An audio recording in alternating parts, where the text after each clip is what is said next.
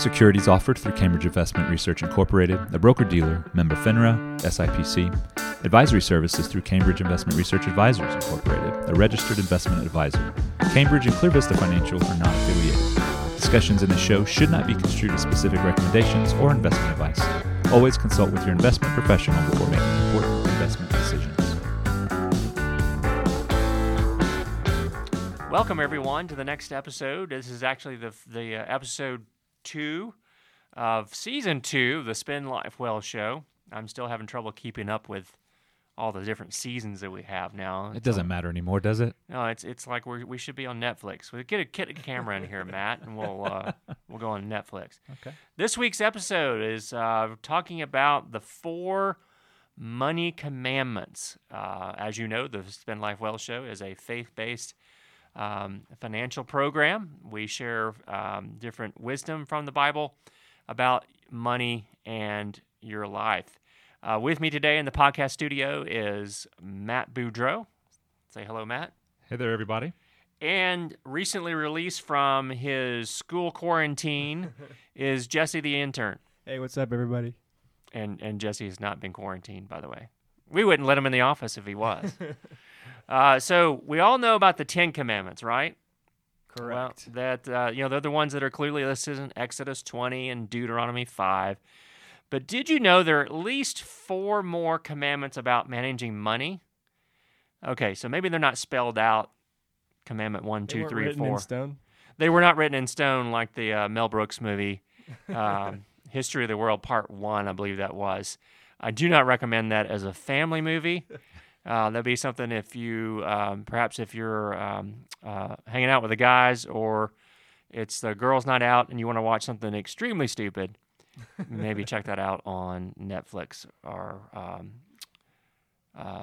Prime or whatever. Okay, all right. So, but these, and we're putting air quotes and around the words commandments. But this biblical wisdom is found in God's word, and so we're going to talk about that a little bit today. So we'll kick it off.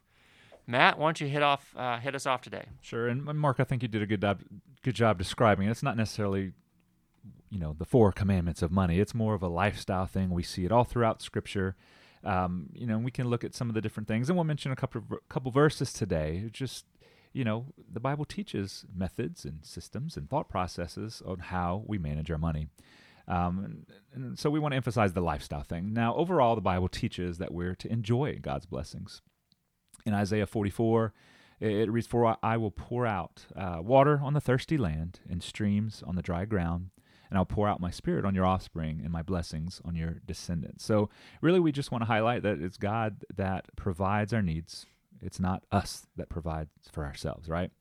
There's not necessarily a correlation between how hard we work and how much we make. Now, some people can argue that, but Scripture makes it clear that we are to work, but that the income that we make is not only in God's hands, but He's the one providing that. And so in trusting in God's provision, He will, through that, meet every need that we have. So what's the first commandment? So the first commandment is that we're commanded to give. In Proverbs 3, it says, "Honor the Lord from your wealth and from the first of all your produce." In 1 Corinthians 16, the Apostle Paul adds, "On the first day of every week, let each one of you put aside and save as he may prosper, that no collections be made." Now, what does that mean? Well, first thing that comes to mind for me is obviously the church, your tithe, that kind of thing, giving back to the church body that you're a part of. Mm-hmm. But there's other things too. Sure. For you devoted podcast listeners, you'll remember I mentioned at some point in the past about my giving experience and how my family we see it now as not as an act of obedience, like it says in the Old Testament, but really an act of worship. And so we want to remember that we're honoring the Lord with our wealth from the first of all our fruits here, and giving should be a joyful and enjoyable thing. It's something that we do to honor God.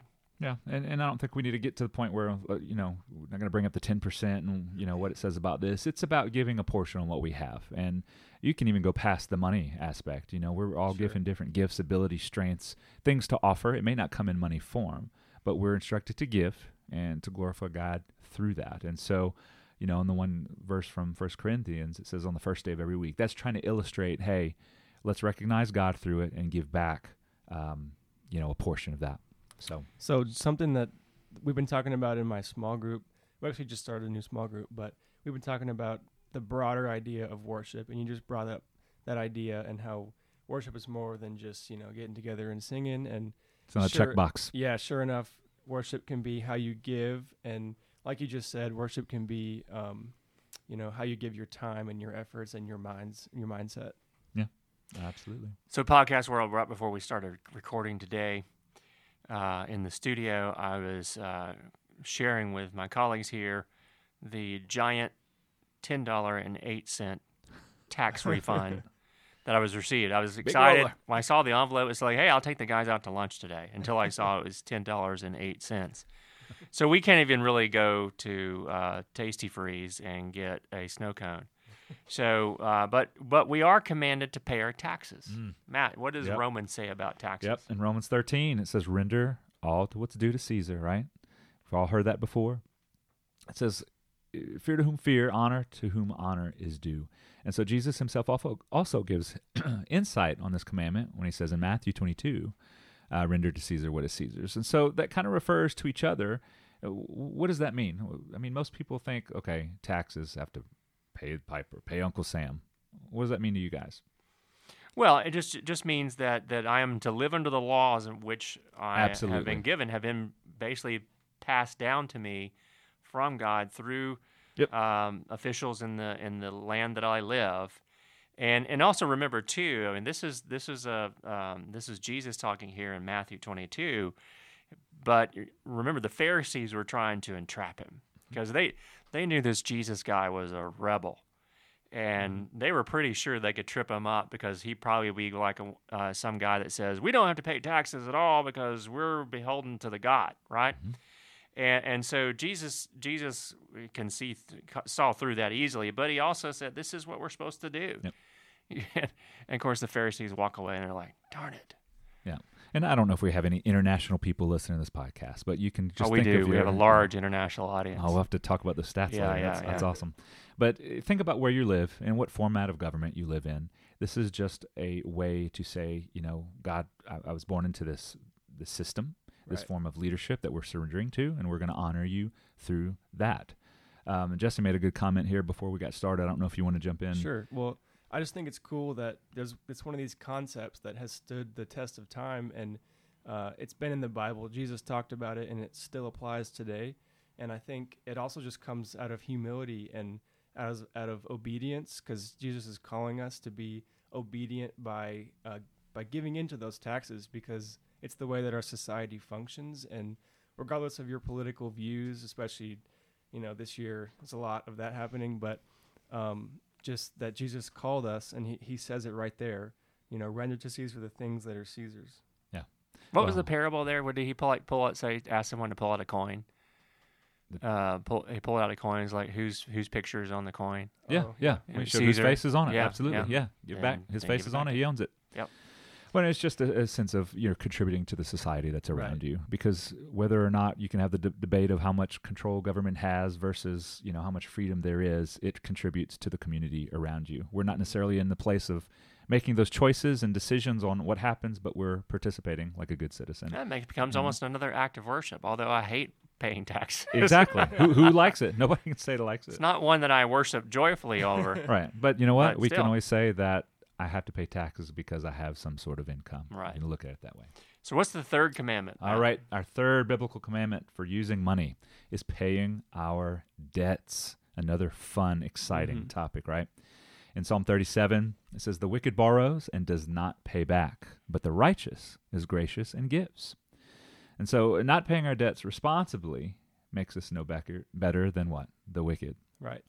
Now, if our listeners had been subscribed in season 1, they would realize that we shouldn't really have a lot of debt. So this may not even apply to most people, but if you're like the world, you probably have some debt somewhere. Maybe it's a car or a house or maybe even a credit card. So we should always pay back those debts. I always cringe a little bit when I hear those radio commercials that say, let me tell you the secret that the credit card companies don't want you to know. You don't have to pay back your bills. You can just steal from them. Yeah, you can just steal from them. And it always makes me cringe a little bit here. And I'm reminded here by this verse that, hey, even though you may be in trouble, maybe you even had to go through a period of bankruptcy to protect your home or whatever, I still, if I'm ever in that situation, I want to make sure that I pay back everything that I owe. Yeah, and I think just the statement here shows that you're paying back what you indeed borrowed. Now, the reason debt is in place in the systems that we have is because you are borrowing money at a price, and that's what interest rates are for. And if the intention of paying that back is there, then no big deal. Sure, debt can be bad, but good financial planning can help you plan through that process and get out of that debt, but we're not running from the debt. Well, to me, I forgot what I was going to say. Go ahead. All right. Well, that's a technical. We can rub that out. In fact, we probably should just edit out Jesse out of the entire podcast.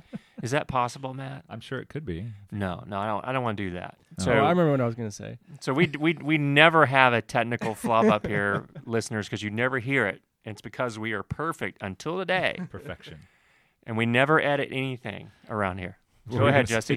No. So I guess my thought was that a lot of biblical wisdom is countercultural to the world we live in today. And a lot of the things that maybe the Psalms say or teachings that Jesus has are not what people would say is normal, especially to a non-believer. But this is something that's just, depending on your version of right and wrong, but I feel like most people would say this is stealing and this is wrong.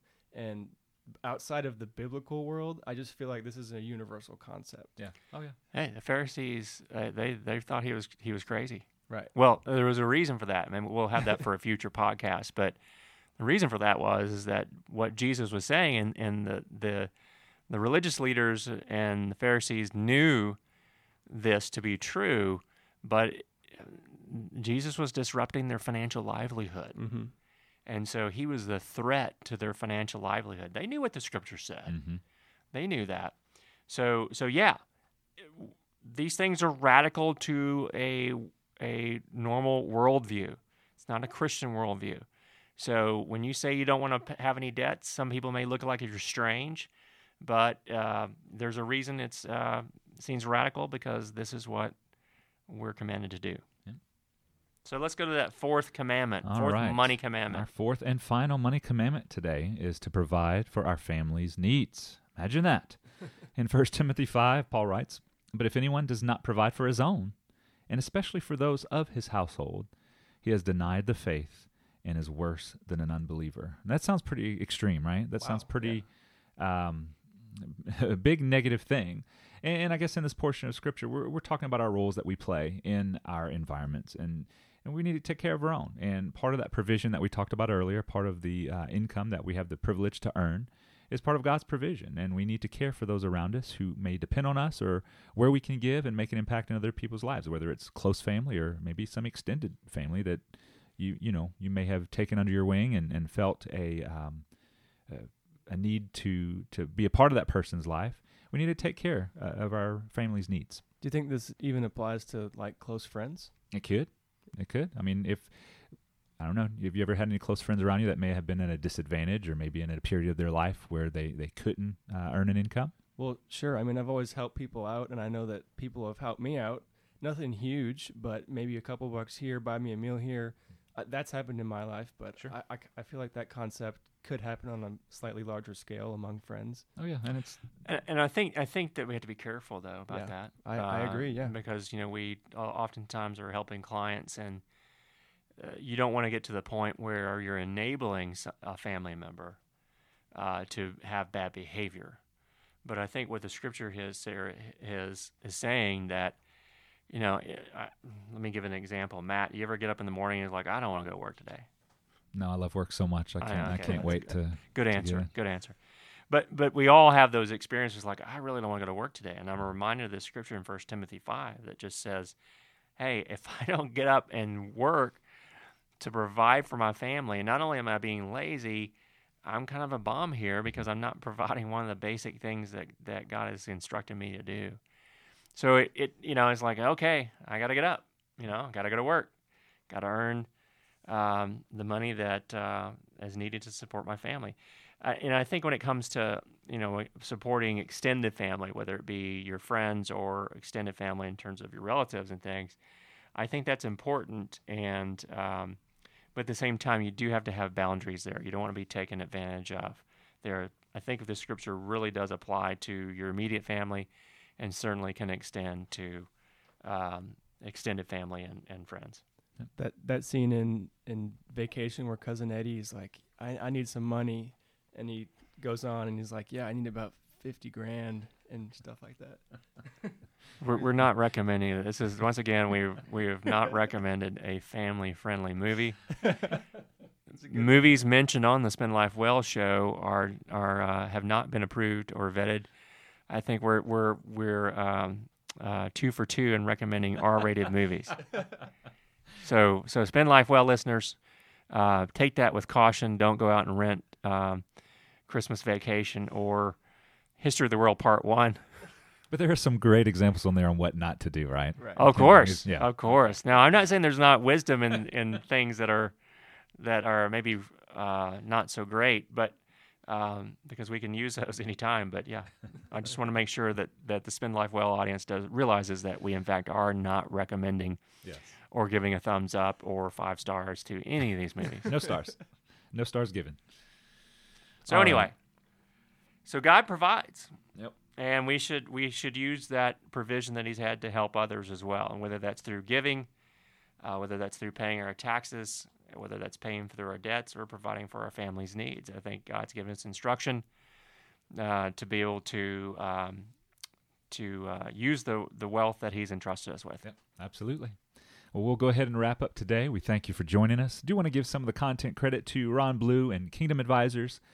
He also has a book out. We referenced it before. It's called Master Your Money. Great insights in there, and we'll probably talk about that some more as we go on through our Season 2 of this podcast. So thank you for joining us today. We will see you next time on the Spend Life Well Show.